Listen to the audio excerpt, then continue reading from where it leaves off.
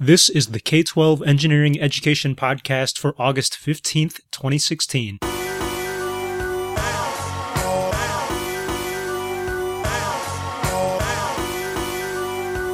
Welcome to part 2 of a topic we started in the previous episode, teachers training new engineering teachers. If you haven't heard that one yet, go check it out. You might remember Melanie and Natalie, two engineering teachers who were preparing to help run a professional development, or PD, for new engineering teachers. They never ran this training before. In the last episode, we heard their plans right before they ran the training, and now we hear their debrief right after. In addition to Natalie and Melanie, the teacher Ellen Brown also is here today, as she also helped run the training session and could share her thoughts. Also, engineer Southern Satya Silan is co-host today. Yo, I be thinking about the youth and not just my kids. Hate to see them growing hard. I'm Pius, your host. Southern. Hi, I'm Southern. I'm the co-host here. Hi, I'm Melanie Kong. I'm engineering and math teacher up in Seattle area. I'm Natalie Weil. I also teach engineering and mathematics here in the Austin area. And I'm Ellen Brown, and I teach math and engineering at the Pomfret School in Connecticut. Ellen was not a former practicing engineer, but she's here to ask some great questions and observe because she also was in on the training session that we talked about in the previous episode. So the part 1, we ended up with a thought, an idea. That was, you guys brought up the idea of, okay, how do you deal with the teachers when you have only dealt with students till now? And one of the ideas that you brought up was you want to set up a rule before you start your training session. And the rule was you put on a hat of a student, and then you put on a hat of a teacher, your audience. And then that was the rule you wanted to set up. So my question is, like, how did that work out? Was it smooth? Was there any problems? What happened? On day 1 of training, we spent some time discussing the philosophy behind why we thought it was good for teachers to stay in student mode during the training. So we explained how we thought it was important that they experience the struggles of students and they would have student questions and that they would keep documentation as a student would, so they had some kind of textbook in their own hands for what would student work look like. So we were really clear about that up front, and we also talked about how we would redirect some of their teacher questions, that we respected them. We knew that they would have those teacher questions, but that there was a time built in the schedule for them. So we told them that we would redirect those questions as they happened. I think that having that conversation up front was very helpful. This is Natalie. I think it's really important, particularly for this PD, for them to experience it in the student mode. Because if you're only in teacher mode the whole time and just talking about only the curriculum and the education piece of it, it's not as useful. We want them to be in it, actually doing it. And I can't imagine these new teachers going out and implementing the curriculum without having experienced it firsthand before they go out and do it with their students. And how did it go? Did the teachers get their hands dirty and do everything you wanted? Yes, and it was they were doing the projects, they were doing construction. We also, we told them, because this is a shortened version, we're cramming a year's worth of content into 2 weeks. You're not going to be able to spend it as long as you will with your students. You won't be able to complete it and finish it, but you're going to do parts of it so you can feel what it's like.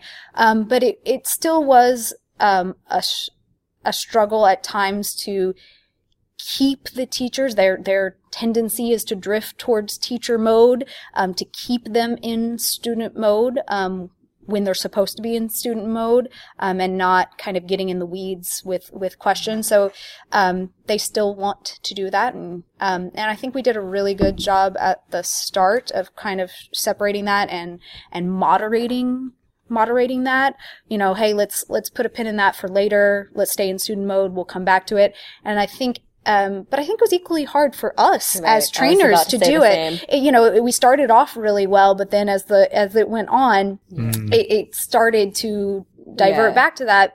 But that was because it was hard for me. I had to remember it was I got to keep them in student mode. Sure. So it was goes both ways. So you had people like Ellen around, as well as other co-leaders of this PD session. Did they help you, consulting teachers, did they help you stay in line when you needed to be? Or was it just up to you when you were up there to remember all this? One of the things that us consulting teachers talked about ahead of time is really trying to respect the consultant teacher who's up in the front, because what we observed in another PD session is that it can get really confusing when there are too many leaders in the classroom. In order for the teachers to authentically stay in student mode, they have to know who they're looking at and who their quote teacher is at that moment. And so I think that the consultant teachers on the side, we really tried to defer teacher questions later, and then we tried to defer the attention up to the teachers that are up front. So I don't think that we really stepped in very much during the training to be like, hey, that's not a good time for this question, or hey, stay in student mode. That might be something that we might want to think about in the future, is as we see it happening, maybe we should step in. I'm not sure about that.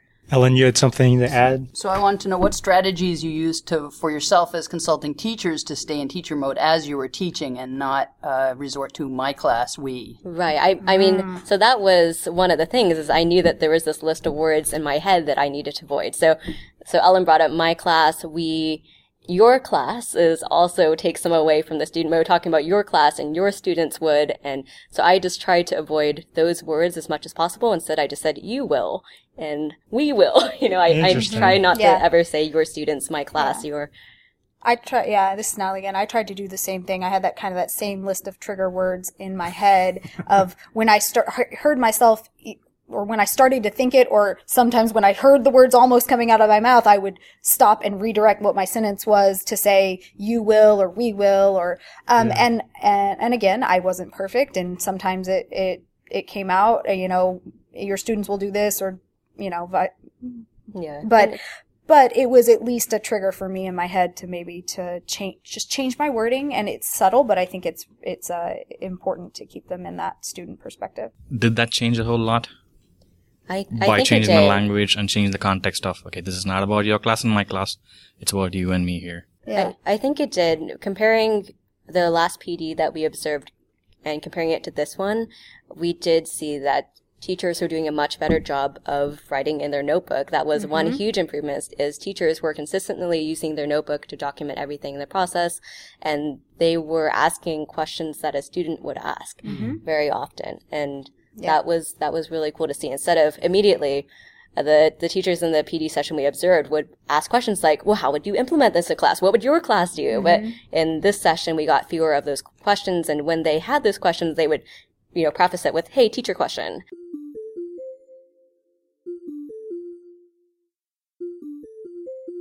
So you set up the rule of teacher mode and student mode. Did you define it, or did it mold itself as it was going? Did they knew what student was, what teacher was? I think when we talked about it the first day, we kind of explained to them we wanted them to have the student experience, and what it would feel like in their classroom, and kind of and assured them that we would give them time for those teacher implementation questions, but when we're in the activity, we want it to be from a student perspective. Yeah, so it sounds like they got the engineering content that a student should get. Do you think that sacrificed anything in terms of the teacher type questions? What I think is a lot of times the questions that they're asking, a lot of them, not all of them, but will get answered if they will just wait, because they haven't had the experience of going through the curriculum, so they don't know. They don't have that big picture perspective in the moment. So if they will just wait, stick with me, wait for it. Once we get through the project and you can really see it, half of those questions that you are thinking of will get answered, and then the other half we're going to give you time to answer those. But if you answer every single teacher-based question in the moment, first of all, we'd never get through the PD. And second of all, some of them are very, very specific. And now you're answering one question that's important for one person, but the other 30 people in the room is a waste, is potentially a waste of their time. And we don't want that PD to feel like a waste of time for anybody. And we have just too much content to cover. We don't have the time to do that. So just by keeping them in student mode and keeping them on track, a lot of those questions will get answered just by the nature of moving on to the next lesson or moving on to the next section. And I want to give an example of that. For instance, the last unit in Engineer Your World is aerial imaging, and it's a huge project which involves subsystems, and they're working in individual subsystem teams. And a lot of the teachers were getting really frustrated, like, why can't I talk with everybody in my group? Why do I need to work in my subsystem team? And we just told them, Like, they kept on asking me, but we just kept on, like, wait for that question. And at the very end, after we'd gone through the unit, we were able to actually turn the question back on them. Like, why was that important? And they had answers for themselves because they had experienced the course.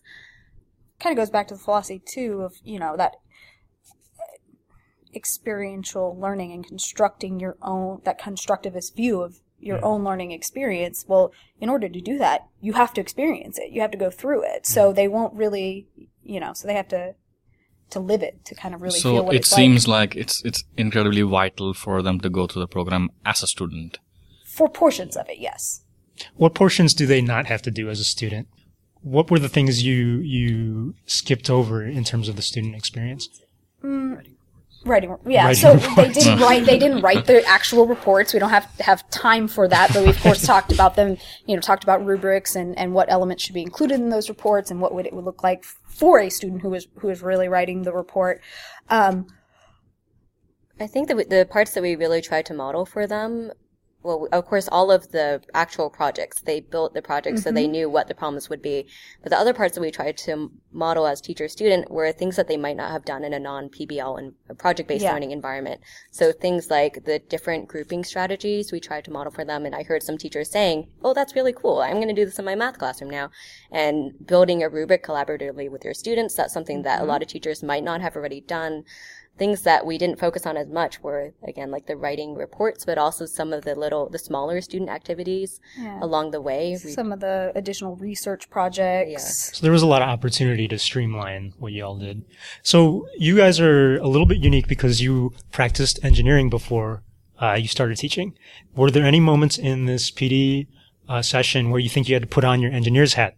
I spent like maybe 2 minutes with my engineer's hat on at the beginning of the unit that I helped write, the chemical engineering unit. Natalie, you had a lot of good stuff to share about buildings and I guess when we did the the buildings unit, my background is in structural engineering, so when we talked about resonance and things that affect buildings resonance and I drew on my experience not only from previously teaching this course, but my background in structural engineering. I did during that portion, but for sure. I don't think that we did it any more than we would with our students. No. Like, I feel like we would have It shared was the same basically things. like you were a teacher. With our students. Okay. I share those things with my students. But I guess what was cool was drawing upon, we had a bunch of engineering teachers in the classroom as well, so it was really cool to be able Yeah. That to... was awesome. Oh, that's right. So let's bring that up. How many of your trainees, I guess, how many of them were engineers before? About a a third of the teachers had a prior experience as How an did that engineer. affect the atmosphere? It was really cool. Even on the first day, conversations around norms, like you heard teachers and prior engineers talking about how we have these different experiences to bring and we can share them and we can respect each other's experiences. So I think that continued throughout the course, and it was cool to be able to throw questions back onto the teachers and be like, hey, for those of you working in industry, can you share something about this? And I think that, a big focus of this course is like just engineering habits of mind, and it was fun to see, like, when we threw out what are common terms in the curriculum from a, common vocabulary from an engineer's perspective, or things that I would use as an engineer, talking about RFIs and all sorts of, stuff like that. They knew what we were talking about. They jumped right on it, because they had that And they experience. were sprinkled throughout every group so you could spread the knowledge. Yeah, it was great. And they are a fantastic resource to have in this type of PD. And I think it really brought up the level, just the level of expertise in the room and everybody. It's really fortunate because I don't think that's always the case.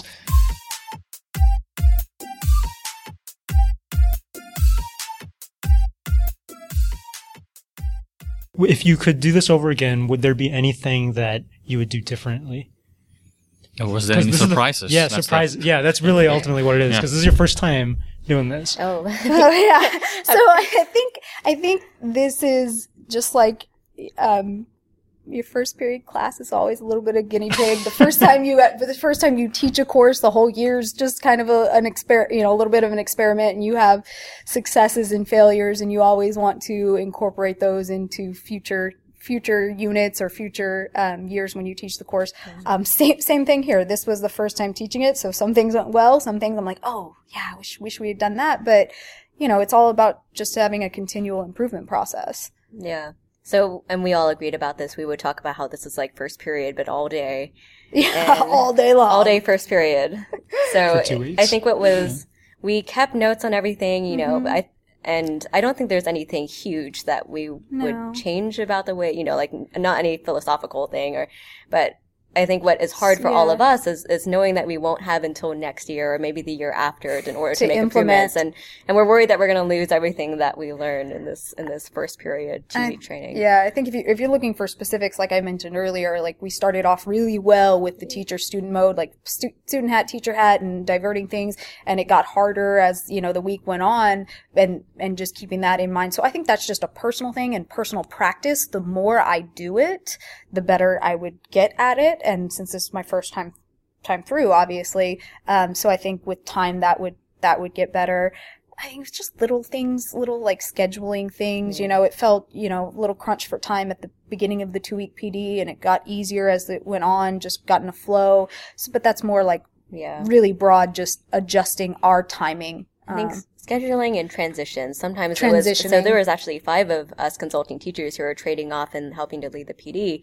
So some of the transitions I think we would have wanted to plan ahead a little bit more or talk about what that would look like and who really was taking what parts. And And it's hard to get 5 people all in the same page. It was all really the time. fun. I learned so much in these 2 weeks. I feel like it was PD for us. It was PD for me. It was awesome. So how well did you figure out how to have groups of teachers teaching and how long they should teach before they should switch to another group? Oh, good question.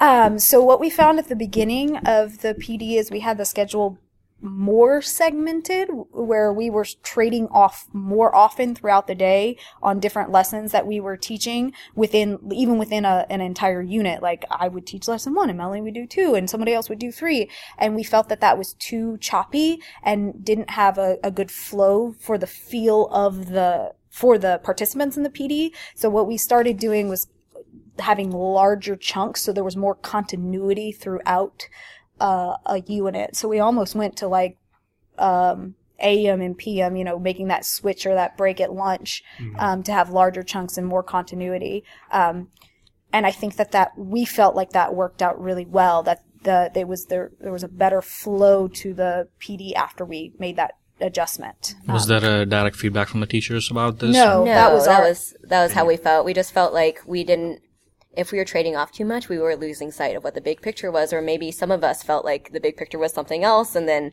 we were running into each other a little bit with what we were trying to get across with the unit. So it really helped just to have a larger chunk so you could think about, okay, what are the main points I want to get across in this segment, and you have the entire 4 hours in order to do that, instead of just like, I have an hour and I gotta tell everything now. Yeah. And it's hard to, when you're not the one saying it, it's like, oh, well, wait, did Melanie say that earlier? Did she not?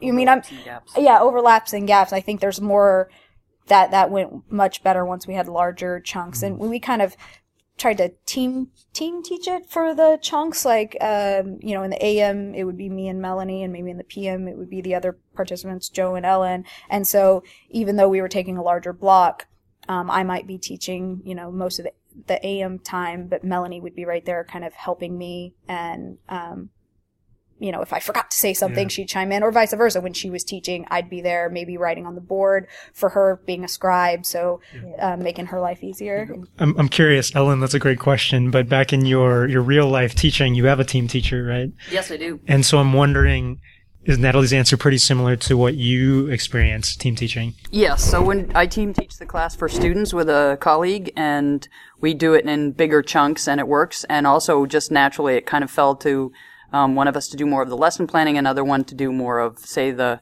coding or the building. The other teacher's a science teacher. I'm a math teacher, so it kind of naturally divided that way as well. So, but bigger chunks definitely worked better. I don't know why I didn't think of it sooner here, but... But I also think that from a student mode, it's better to have one teacher to create the dynamics rather than teacher keeps changing.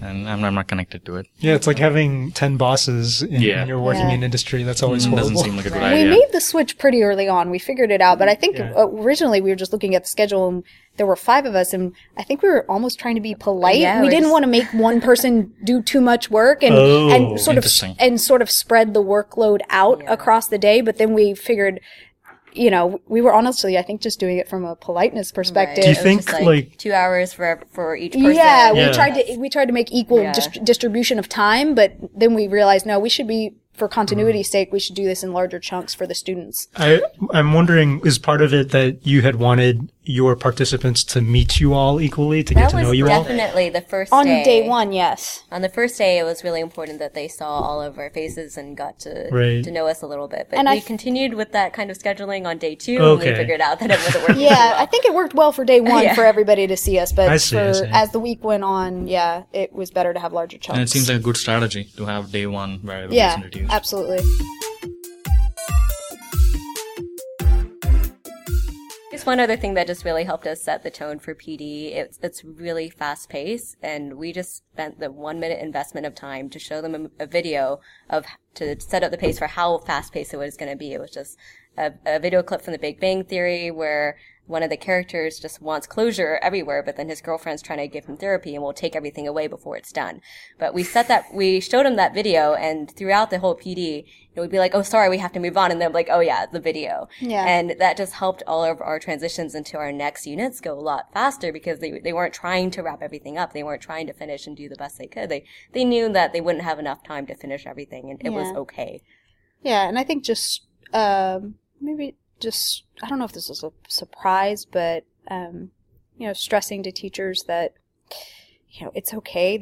We're cramming a year's worth of content into 2 weeks and jumping on you're not going to be able to finish, and it's not going to be perfect, and it's okay. This is try and just think about big picture. We want you to gain the experience, see what it's like. If it doesn't work out, if your building fails or your aerial imager doesn't take pictures, don't stress about it. Nobody's grading you here. I'm not judging you. It's about the experience. So you can see what it's like. You can see what the content's like. So you understand it from a student's perspective, and just, kind of giving those teachers who were maybe stressing out a little bit, reminding them that, just on a personal one-on-one basis, to keep them from, freaking out and just being like Frustrated. Yeah, for keep them from being frustrated and be Feeling like sad too. yeah, it's okay. There's no reason to feel frustrated. This should be a positive experience. See, now you're having a different hat. You're now being a coach or counseling. A counselor. Well, and I think that's a lot of what this course in particular is. You're less of a teacher and I think more of a facilitator and a coach. So moving forward next year, what's going to be different? So I don't know whether there are specific things, but I think we learned so much from doing this one. We just want to implement those changes and make sure that the new teachers can do that as well. At the very least, you now have a recording of some of your ideas. You can go back and listen to it next year. Thanks. Thanks. Hopefully it It's won't all sound in our bad. engineering notebooks. That's what I was wondering. I Not don't know. there, it didn't happen. Yeah, it didn't Yeah. happen. Were you actually taking notes as you were doing this? Yes. Yes. Okay, good. That's really hard to So do. there's the student hat too. Yeah, you were a student, you were a teacher, you were an engineer, And a Counselor. you were a coach. coach all in one in these 2 weeks. Sounds tough. Isn't that how it is every day Yeah, at school? That's the teacher. That's what being a teacher is. All right. Well, thank you all for helping me out today. Thanks to Melanie Kong, to Natalie Wild, to Ellen Brown, and Southern and I, we were facilitating. And I hope that we can hear more from you. Sounds great. Yeah, awesome. Thanks for having us. All right. Thank you guys for doing Thank it. you. Good luck. Thanks.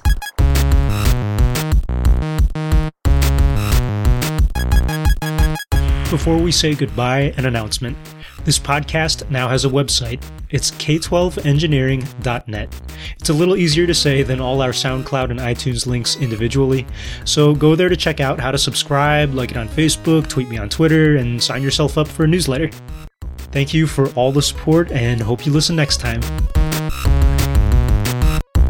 The views expressed in this podcast are our own, and they are not necessarily the opinions of any schools or other organizations with which we might be connected. Our theme music comes from School Zone by the Honorable Sleaze. Our music clips in the middle came from Livewire by Steve Combs, and our closing music came from Late for School by Bleeptor. All are used under a Creative Commons Attribution license.